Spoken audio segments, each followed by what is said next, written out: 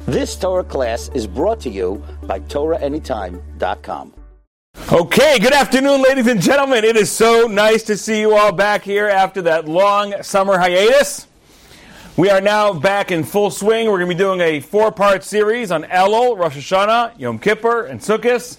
And then, God willing, we'll continue with the Parsha after that. You may have gotten a magnet with our entire series of classes for the year. If you do have that magnet, please consult it regularly and make sure to attend, because I do really appreciate seeing all of you here. Thank you all for coming. Please give yourselves a very warm round of applause, and maybe the only one you get today. So, there we go, exactly. Okay, so thank you all for coming. I want to thank the amazing staff at Yeshiva Beth Yehuda and Partners Detroit for setting up this beautiful lunch and learn and ordering this delicious food. I want to thank the amazing folk over at Torah Anytime. It's an app, it's a website, and it's filled with amazing Torah knowledge. And you will be able to find this class there later if you'd like to refer it to a friend or whatever it is. And I want to thank all those who go to Torah Anytime and consume Torah, because you guys are holding up the world together by learning Torah.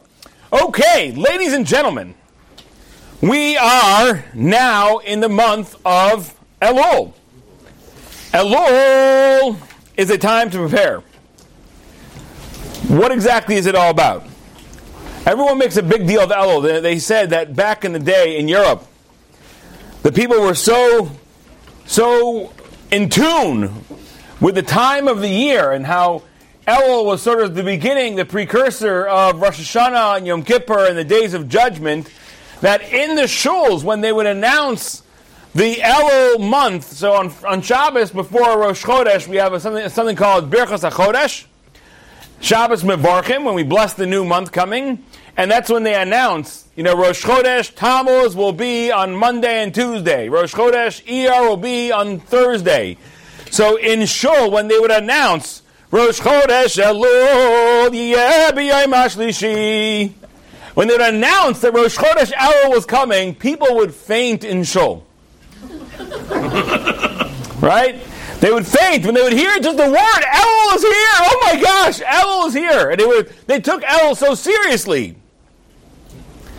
Now the funny thing is, if you look in the Torah, you're not going to find the word Elul anywhere.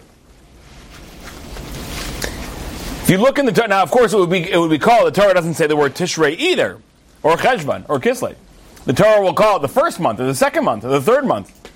But the Torah doesn't really describe anything about the 6th month. So we're in the 6th month of the year right now, but the Torah doesn't describe anything about it. So who says that Elul is this time that we have to start preparing for Rosh Hashanah and Yom Kippur? Like, who says? I'd like some receipts, please. Show me the money. Show me the trail. Alrighty? So God willing, today I'm going to show you the trail. I'm going to show you the trail, and hopefully we're also going to understand on a deep, mystical level what this time of the year is all about. And hopefully we'll also walk away with tips and strategies, goals and objectives for how to most efficiently capitalize on our month of Elul. Let us begin with source number 1. Source number 1 is going to be Nachmanides. Now, of course, Nachmanides lived in the 12th and 13th centuries, okay? But he's going to quote here a source that's because we're trying to go back to the earliest source for the month of Elul being significant.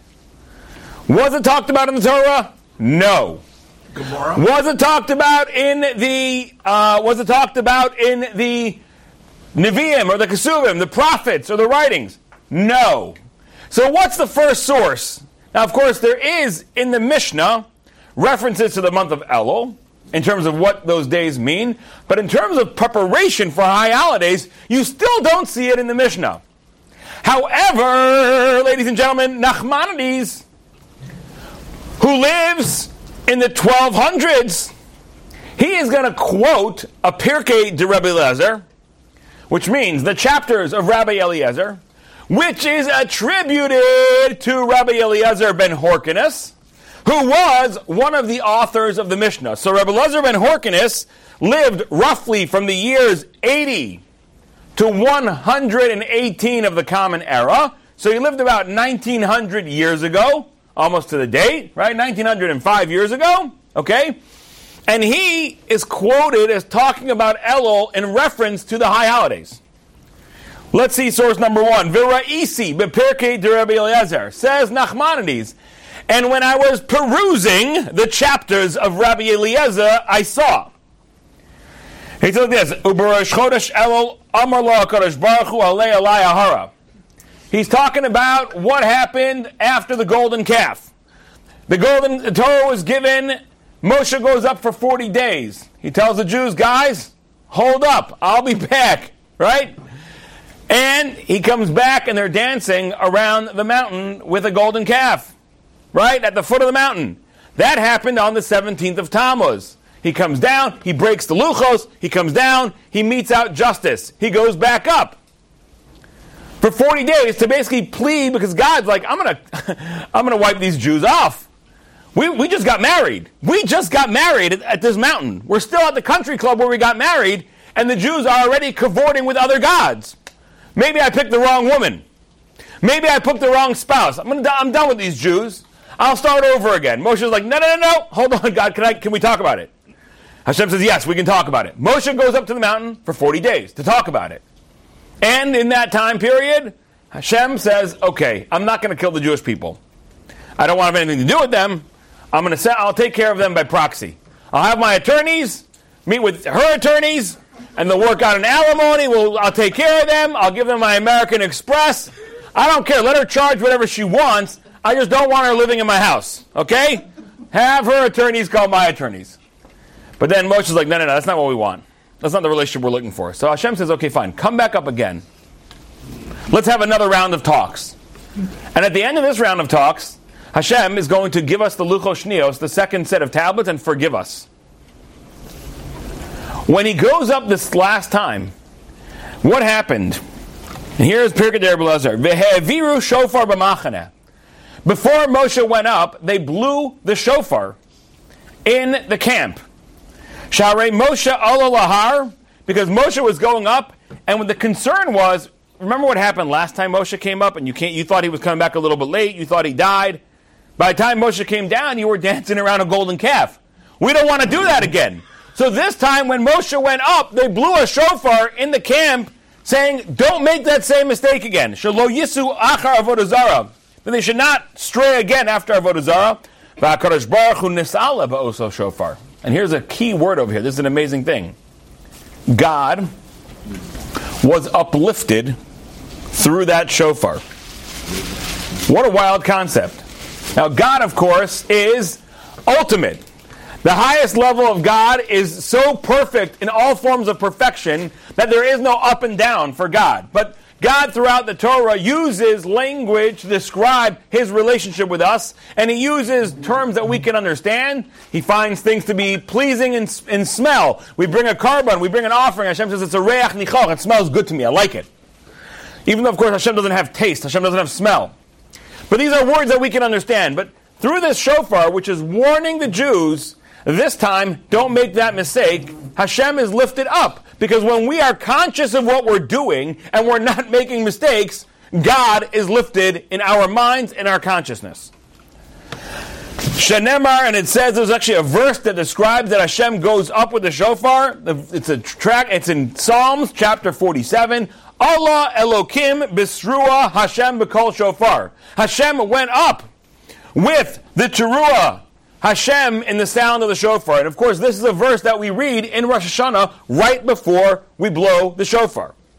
That Hashem is uplifted through our shofar. If the shofar is there to help us become more aware and more cognizant of what we're doing, when we are better people, God is uplifted. Because there's only room in the world, in your brain actually, there's only room in your brain for a limited amount. Some people are more limited than others, right? There's only room in your brain for a limited amount. So you either have godliness or ungodliness. If the shofar tilts the scales more towards godliness, there's a greater amount of God consciousness in your mind, in everyone's minds, in the world, and God is uplifted, so to speak.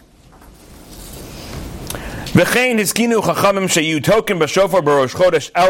therefore, the rabbis instituted that we should start blowing the shofar on Rosh Chodesh Elul, B'chol Shana V'Shana, and every single year Ad kan divrei Agada. These are the ends of the words of this Agadic text.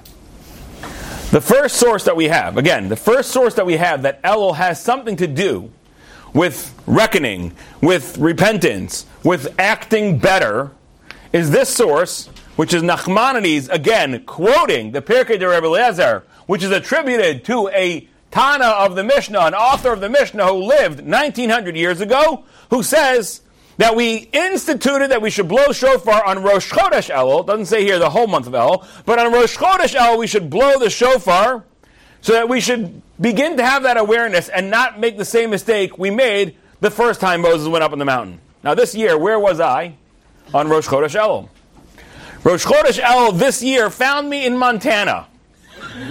In Whitefish, Montana, on a beautiful, amazing retreat called Heritage Retreats, where Baruch Hashem, we go out and we learn with students, young professionals, college students from all over America. It's an amazing program, and Baruch Hashem, many, many Jews have become more involved, more committed in their religious life and their Jewish identity through this program, and I've had the incredible zechus, the incredible merit of being able to be a lecturer for them for probably about 15 or 16 years at this point. Yeah, it's been a long time, and I try very hard not to miss. I don't think I've missed a single men's session. There was 2 times they were going to miss a men's session, and both times it ended up getting canceled. One of them was for COVID.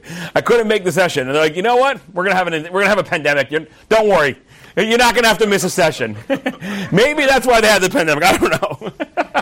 In any case, so we were in Whitefish, Montana, and Baruch Hashem, now they just bought a beautiful, beautiful plot of land, 40 acres, and they're in the process of developing a whole conference center over there that in the future, from now on, Heritage, which has moved around throughout my time from Santa Barbara, California, Yosemite, Yellowstone, Zion National Park, Bryce National Park, we've been all of Sedona, we've been in so many locations, now we finally found a home in Montana.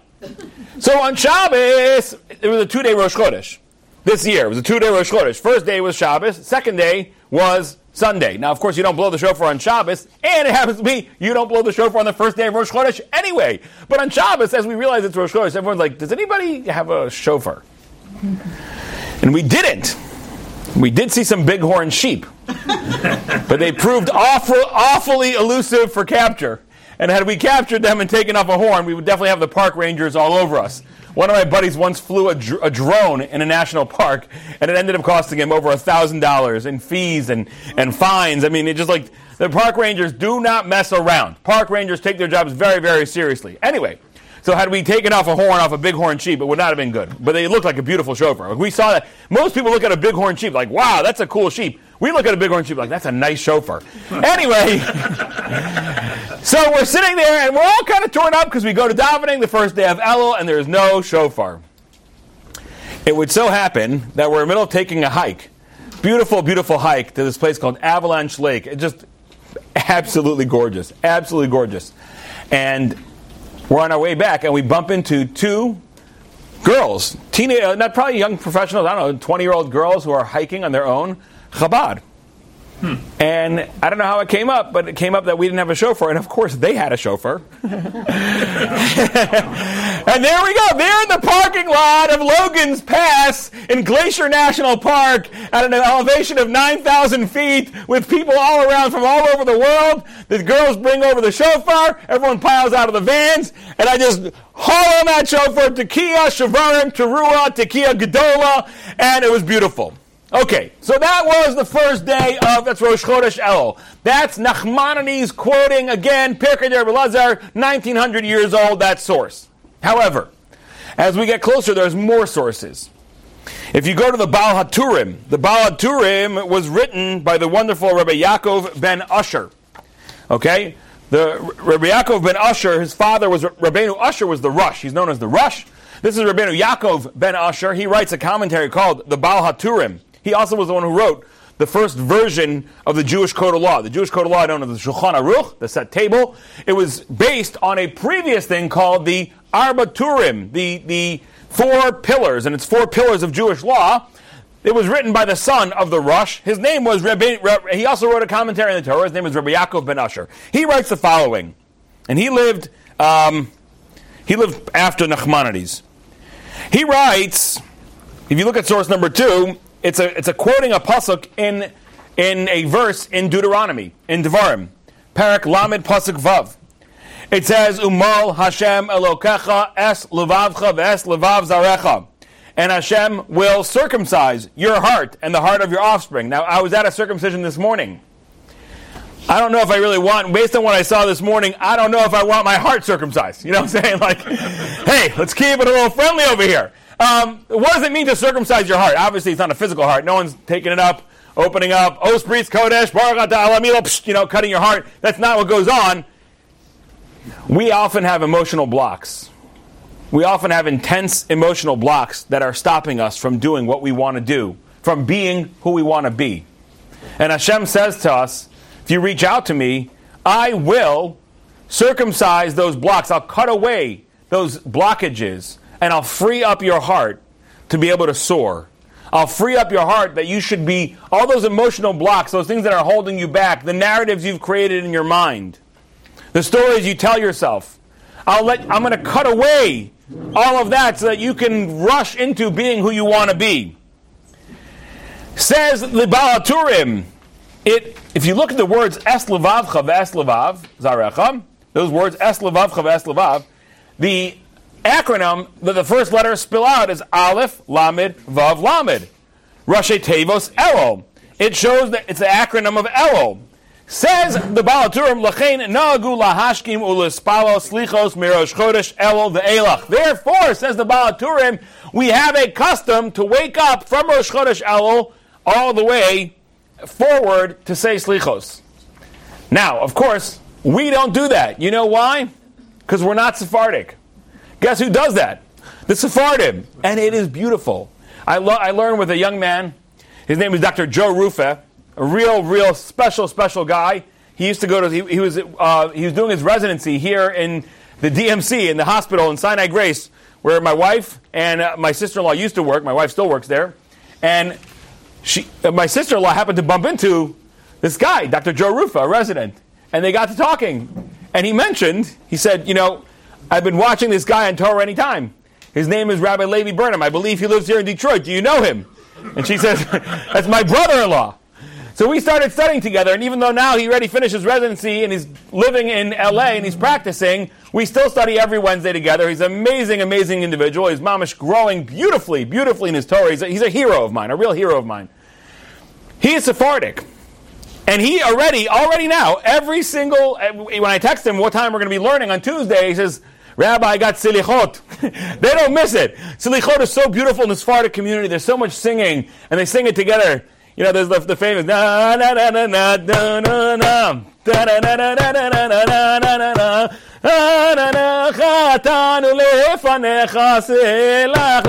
Anyway, they sing it beautifully. It's like a lot of beautiful singing, and the Sephardim, they love it. They're looking forward for Elul. You get up early in the morning, and we go to Slichos, and we sing together in Shul, and we get our hearts ready for Rosh Hashanah. That's the Sephardim. We Ashkenazim, we take a different approach, and that's because the Jewish Code of Law brings that down. You can see the Jewish Code of Law in source number 3. Nohagim lakum ba'ashmores. Okay, now remember, the Jewish Code of Law was written by two people at the same time. One of them was an incredible Sephardic rabbi named Rabbi Yosef Karo, who lived in Safat. And one of them was an incredible Ashkenazic rabbi, the Rav Moshe Isserlis, who lived in the city of Krakow. And I actually was on a trip to Krakow with a young man who was a great-grandson of Rav Moshe Isserlis. It was pretty wild. We were in the Ramah's shul. The Ramah is one of the major authors of the Jewish Code of Law. And we're there with a young man who is a direct descendant of the Ramah, who studied in that shul 500 years earlier and wrote the Jewish Code of Law. Interestingly, we also had a girl with us on that trip from Toronto, whose last name was Alfasi. And she was a direct descendant of the Rif. Remember what I said earlier, the Baal HaTurim was the son of the Rush, and he wrote the earlier version of the Jewish Code of Law. How did he write it? There was a lot of disputes at that time amongst various rabbis. So he took 3 of the leading rabbis. He took his father, the Rush, he took Rav Yitzchak Alfasi, the Rif, and he took the Rambam, Maimonides. And he said, anytime there's a debate about what the Jewish law is, I'll go wherever the majority lies. Okay? So we're in this synagogue. One of the people is Rav Moshe Isserlis, his great-great-great-grandson, and another person was a great-great-great-great-granddaughter of Rav Yitzchak Alfasi, who's one of the three main drivers of the Jewish Code of Law, the original version. It was pretty wild. Anyway, the way they wrote it, they both were writing the same Jewish Code of Law, but they didn't want there to be two different Torahs for the Jewish people. They didn't want, God forbid, we should have one Shulchan Aruch for the Sephardic Jews and one Shulchan Aruch for the Ashkenazic Jews. So Rav Moshe Isserles said, no problem, we'll put my thing on ice. The only thing I request is that whenever there's a difference of opinion between Sephardim and Ashkenazim, allow me to put in my comments, my gloss. And indeed, that's the way the Shulchan Aruch is written. The majority of the Shulchan Aruch is written by Rav Yosef Karo, the Sephardic rabbi. Whenever there's a dispute, it will say Haggah, however. And then the custom will talk about the Ashkenazic halacha. Okay, so here's an example. Classic example. Source number 3. Noagim lakum ba'ashmaris lomar slichos v'tachnunim mirosh chodesh Elul ve'elach ad Yom Kippur. We have the custom to get up early to say prayers of forgiveness from Rosh Chodesh Elul until Yom Kippur. Haggah, says the Ramah, hold up. Uminhag b'nei Ashkenaz ain't okay. The custom of the people who are Ashkenazic Jewry is not like that. We start blowing the shofar from Rosh Chodesh and on. After Shachris, we don't start saying slichos until about a week before Rosh Hashanah. Okay, but we do blow the shofar. So now we're getting to get some more sources. We've got some sources here. We've got some serious sources. So we know we're supposed to blow shofar during the month of Elul, all month long, every single day after davening, we blow the shofar. We know that the Sephardim say salichos, but what should the overall feeling be during this time of year? We've got a source for that too. It's a source from a great rabbi named Rabbeinu Yonah of Gerandi. He has a book called Sefer HaYira, the Book of Awe. And he writes there in paragraph 3, source number 4, he says, Mishenichnas Elul ad Matzah Yom Kippur. From the time that Elul comes in until the ending of Yom Kippur, until Matzah Yom Kippur, Yihiyeh chored v'yoreh me'emas hadin. A person should be trembling and anxious and fearful from the fear of the judgment. All right, ladies and gentlemen, that's your job. From the beginning of Elul until Yom Kippur, please be fearful and anxious. Sounds like a plan? You guys want that? No, not so much. No one wants fearful and anxious. Come on, this generation. Yeah, they just want it easy. No one wants to be fearful and anxious. Okay. Is that what you're doing? I'm trying to be fearful and anxious over here. But let me give you guys a little bit of a good way to understand the idea of being fearful and anxious that makes it a lot more palatable. Because just here, guys, let's spend 40 days being fearful and anxious. I'd rather go to the other spa. You know what I'm saying? Okay. Let's try to understand. In American tax law, there are 2 forms that you can give someone doing work for you. One of them is called a W-2. The other is called a 1099. Okay? Raise your hand if you ever got a 1099. Raise your hand if you ever got a W-2. Okay, me too. Alrighty, I got both. So, I got all kinds of receipts. Okay. So, ladies and gentlemen, you are required by law, your employer is required by law to send you those documents, W-2s or 1099s, by the end of January. By January 31st, your employer is required to get you those documents. Okay? Now, let's say you made $50,000 this year, and you get a W-2 for $50,000. Or you made $50,000 this year, and you get a 1099. Which one would you rather have on January 31st? A W-2 or a 1099? Huh? It depends on deductions and a lot of other It depends on deductions and a lot of other things. That's true. We're in a room full of Jews over here. You know what I'm saying? Okay. I agree with you. Overall, though, and it depends what you want a W-2. Yeah. Because a W-2 means all your taxes were already taken by your employer. And that's really good news. Because if you made $50,000, once you start adding your standard deductions, you're probably going to standard, you're probably getting a refund. Correct. Right? Your employer paid taxes, took your money out of your salary throughout the year, made sure that your money was being deducted, made sure to send that money to the federal government, to the state government, and now you file your tax returns. All the taxes have already been taken once you start adding in all your deductions and boom, you get a big refund check. So you can't wait. Those people usually end up filing their taxes on like February 5th and 6th because they're waiting for a payout from the government. Then there's the 1099 people. 1099 is what you get when you are a contractor, which means that your employer did not take out any taxes, which means that you now owe all the taxes, including double on you pay your self-employment taxes. So on certain wages that normally would be split between your employer and the employee, you got to pay both. You made $50,000. How much taxes did you pay? You didn't pay anything. You may have paid quarterlies if you had this in previous years, but you right now are facing a big tax bill, and maybe you don't have the money. Because maybe you, like the guy with the W-2, you spent the money that came in.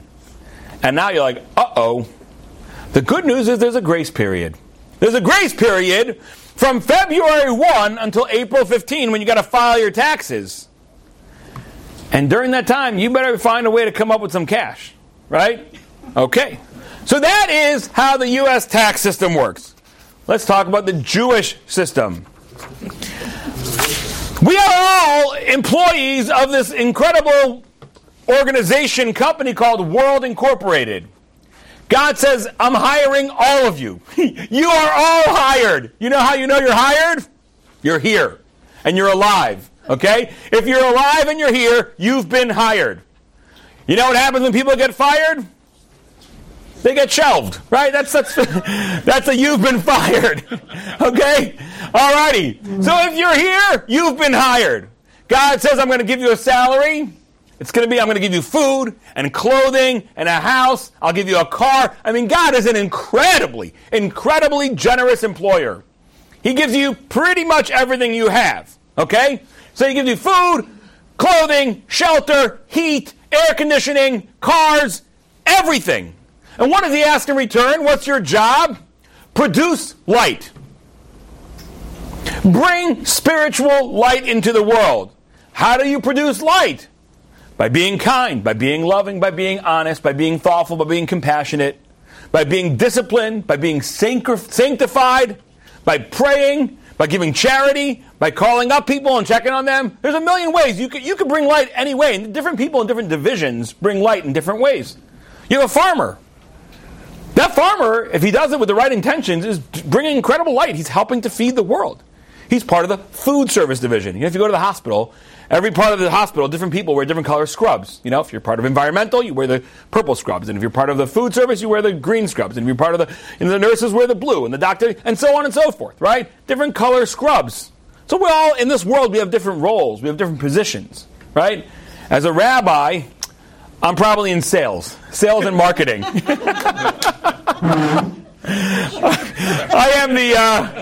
the timeshare salesman. Trying to convince you to buy a timeshare and forever vacations in the next world of bliss and joy. Anyway, so people have different roles in this world, but everyone has the same job: produce light in some form or other. And we've gotten paid our salary throughout the year. How do I know we got paid our salary the whole year so far? Because we're here. And part of that salary is life itself. Now, did we get 1099 this year or did we get W-2 this year? Did you pay all your taxes? If you paid all your taxes, if you never spoke negatively about other people, if you never ignored the gifts that God gave you by always thanking Him, saying please and thank you before the gifts, you get a meal. We say please and thank you. It's called a bracha. Before we eat the meal, before we put a delicious nectarine into our mouth, we say Baruch atah Hashem Elokeinu melech haolam borei priya eitz. That's how we say please. And when we finish that delicious nectarine, we say Baruch atah Hashem Elokeinu melech haolam borei nefashos rabos chasonana kol ma she'bas l'achiyos b'em nefesh kol chai baruch Elohim. Please don't say it that fast. Say it slowly. When we say that, that's our way of saying thank you. So if we've said please and thank you to God for all the gifts in our lives, if we've thanked Him for everything from the shoes on our feet to the ability to breathe, for the incredible mix of oxygen and nitrogen He provides us with at all times, if we only showed our parents and our rabbis the highest levels of respect, if we elevated our Jewish practice significantly this year from the previous year, if we never said anything that wasn't 100% true, if you've done all that, then you're fine. You are a W-2 employee of this world. Don't worry about Elul. It's okay. You're going to be fine. However, ladies and gentlemen, if this year you were a W-2, you took the salary, but you didn't take the taxes off right. Maybe you made blessings that sounded like the one I just made over there, right? Or maybe you didn't even make all the blessings. Maybe you said things that weren't entirely true. Or maybe you said things that were entirely true, but they were entirely hurtful to others. Maybe you didn't appreciate the gifts that God gave you and didn't act according to the recognition of someone who understands they're getting mad gifts from the one above.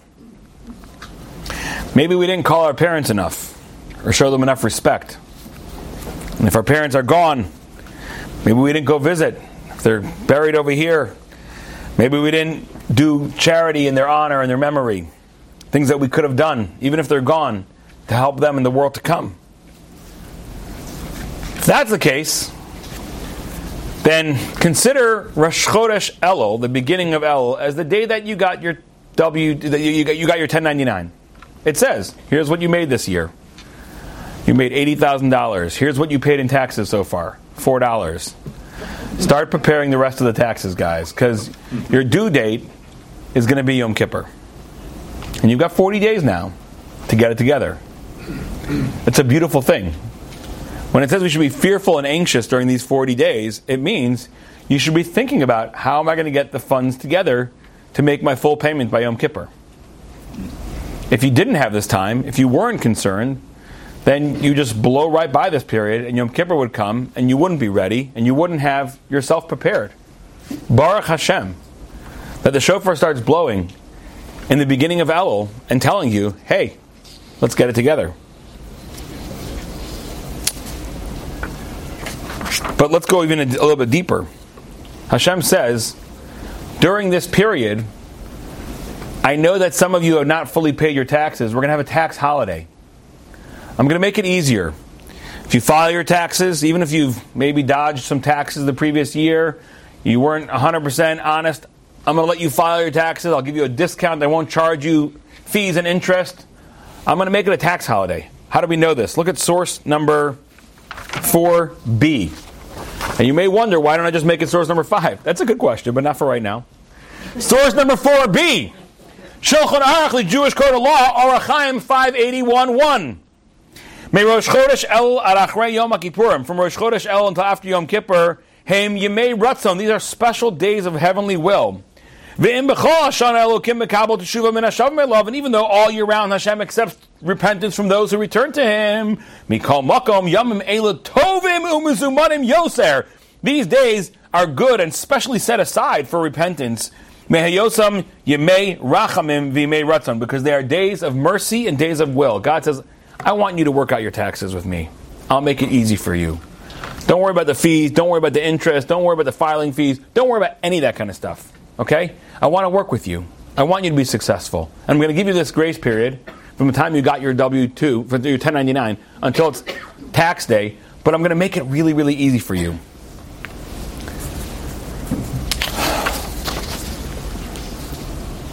Now, so far, everything we've spoken about are the more common ideas of understanding Elul and what it means that Elul is a time to prepare. But now let's try to dive a little bit deeper. Are you guys with me? You guys can swim in the deep end of the pool? All right? We're going to go a little mystical. We're going to go a little bit beneath the surface. All righty? And this is a new approach. I'd be happy to hear your comments afterwards. Maybe I'm wrong. I'm very open to that as well. Source number 5. There's a famous piece in the Talmud in Tractate Sotah, page 2a.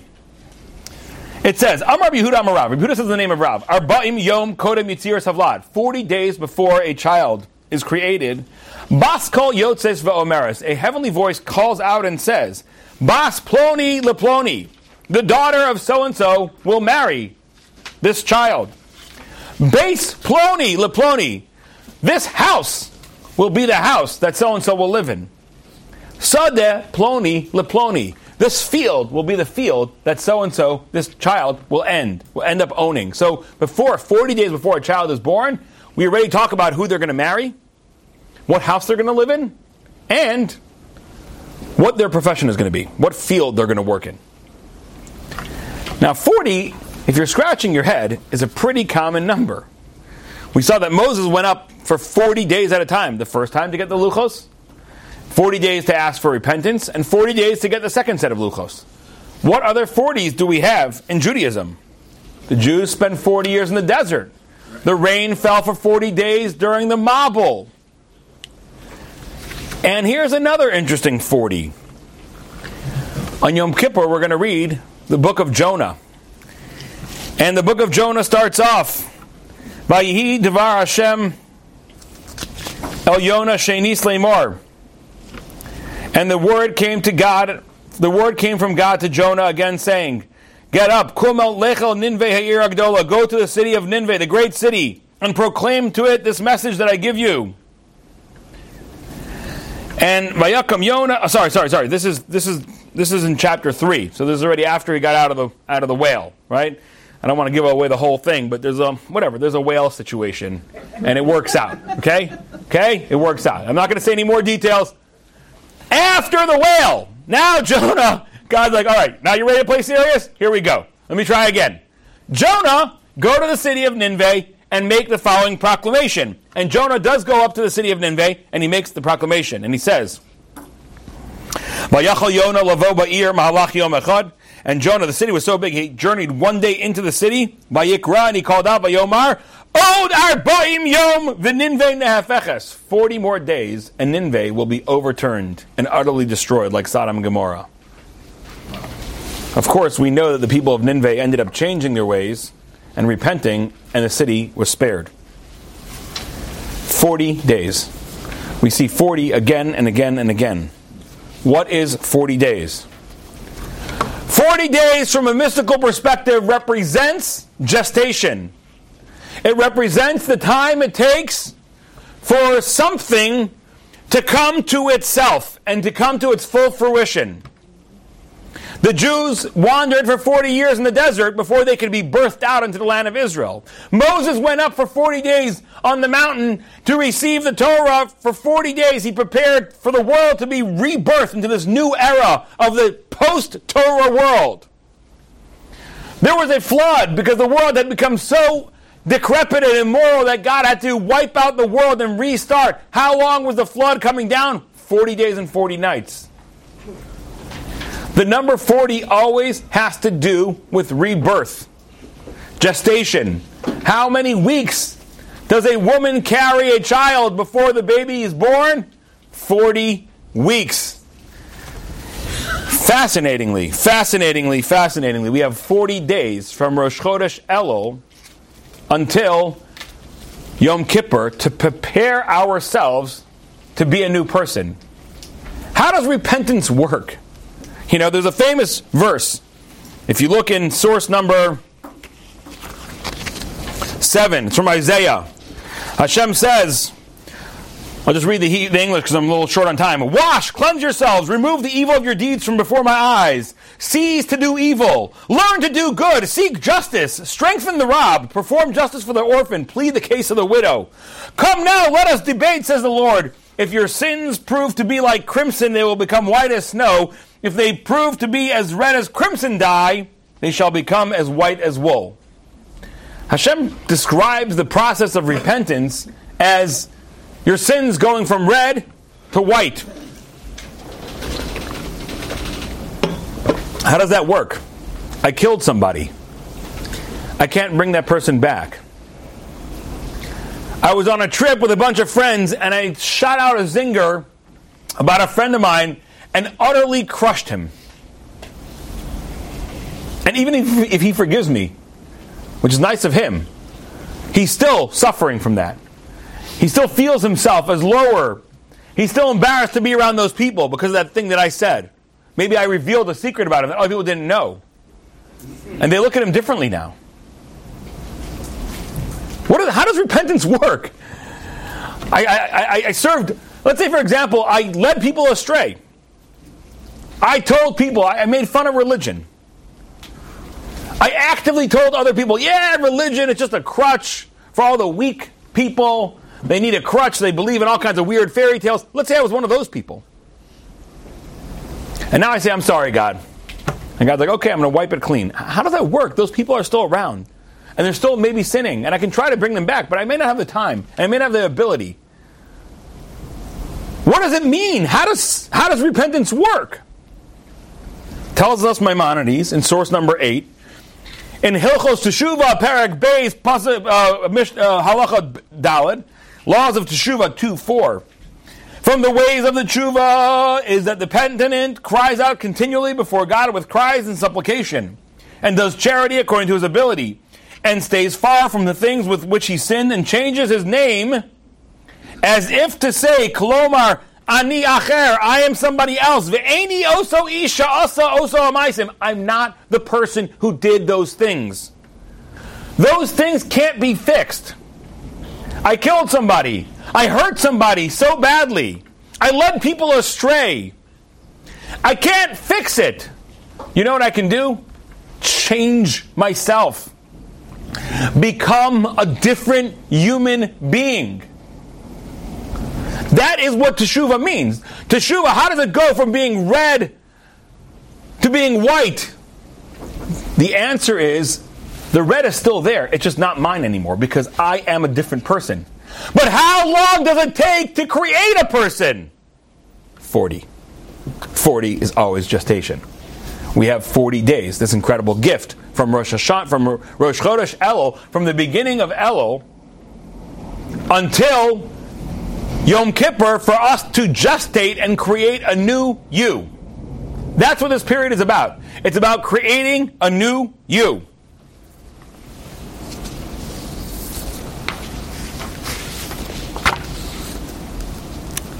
How do we do that?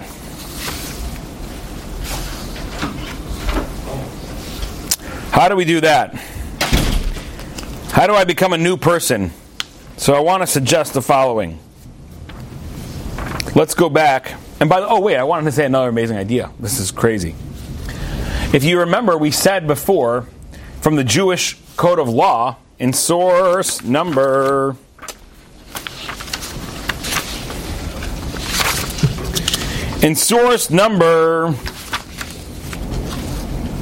4b, right? We said any time of year you could do repentance, but this time of year, Mikol Makam Yom Me'el, last line, Tovim and Muzumanim Yoser. These days between Rosh Chodesh Elul and Yom Kippur are better. Mehayosam Yemei Rachamim. They are days of mercy. The word Rachamim means mercy.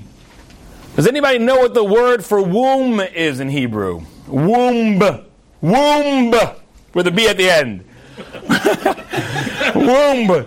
The word for womb is rechem. Rechem.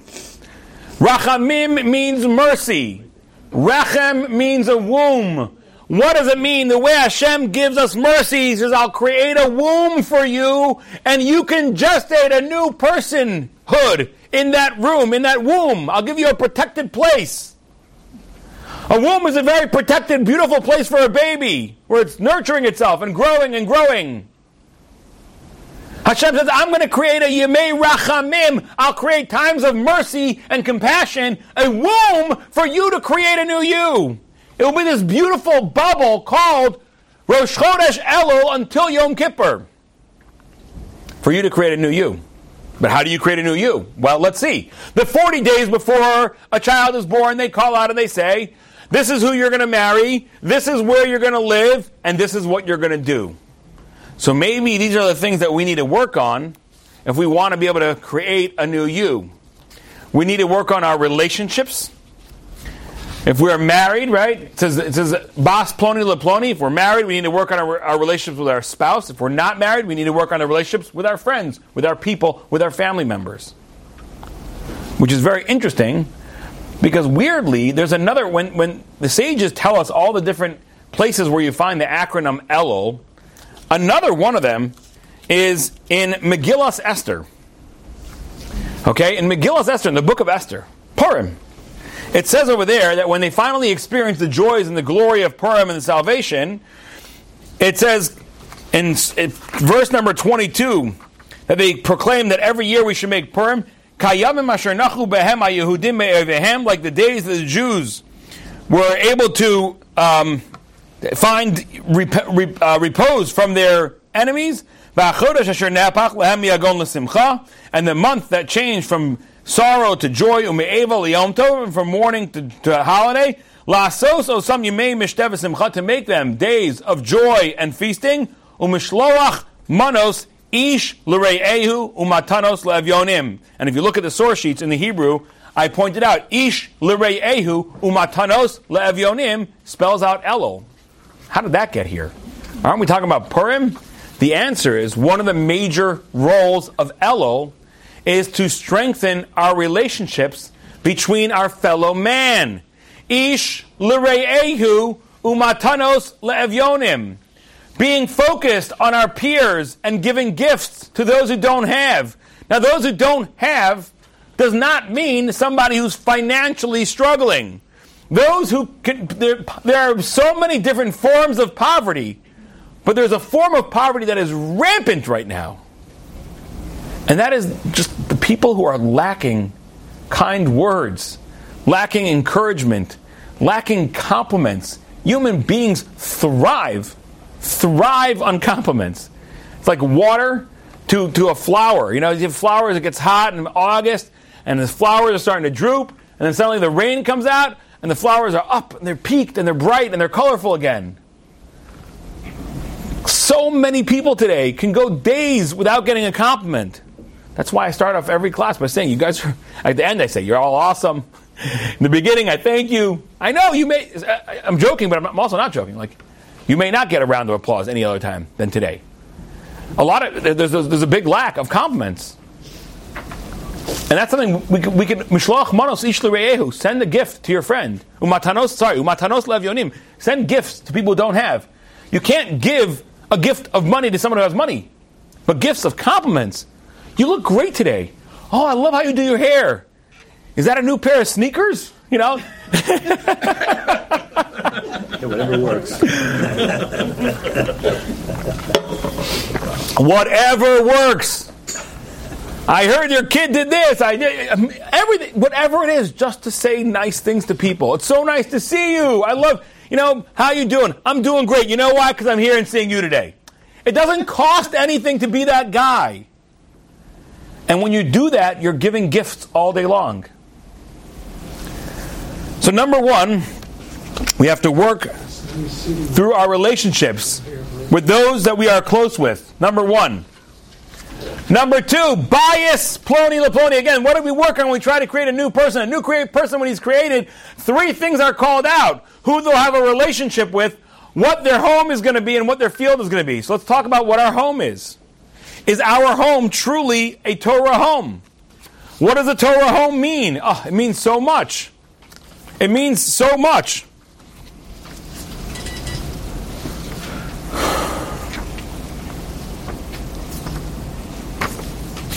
Obviously, there's the good things that we do in the home. But here's a simple one. You want to make your home more of a Torah home? Put a tzedakah box down on your table and give charity at your dinner table. It's that easy. Right? Little, simple life hack. You want your home to be more of a Torah home? Leave a charity box on your table. And when you sit down for dinner, drop a quarter. It's that easy. Every meal. Here's another one. Say a Dvar Torah at the table. You're sitting down for dinner, right? Say something nice that you heard in the class today with Rabbi Burnham.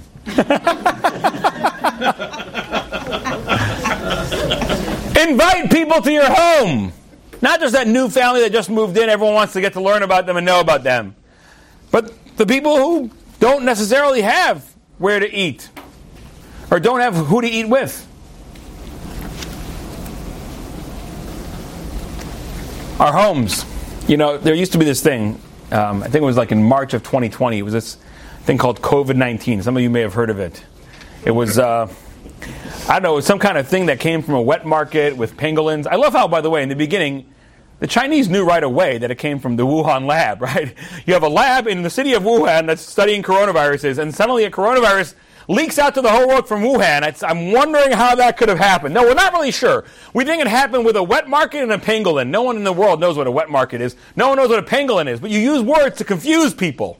In any case, there was this coronavirus thing that came out and swept across the world. And if you remember in the early days, people were wiping down everything that came into their house. I remember, even in my house, you couldn't get Clorox wipes. Remember that? You could not get Clorox wipes. And there was all kinds of make-it-yourself, DIY kits of how you can make cleansing agents. And people were literally, you got groceries dropped off at your front door and you were sitting there, wiping down the bags, wiping down. You guys remember that? We were so careful about what came into our home. Are we still so careful about what comes into our home? Are we careful about what kind of books our children and grandchildren are reading?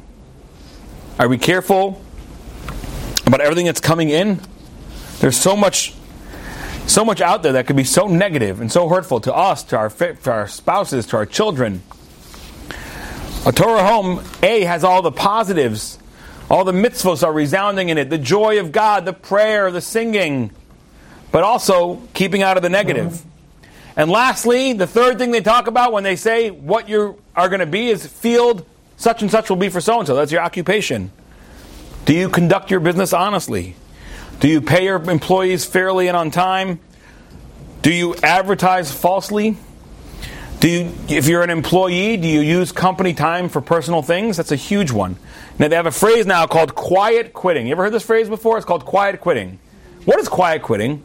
When people are at work and they just don't do their jobs. And there's like a noble term for that.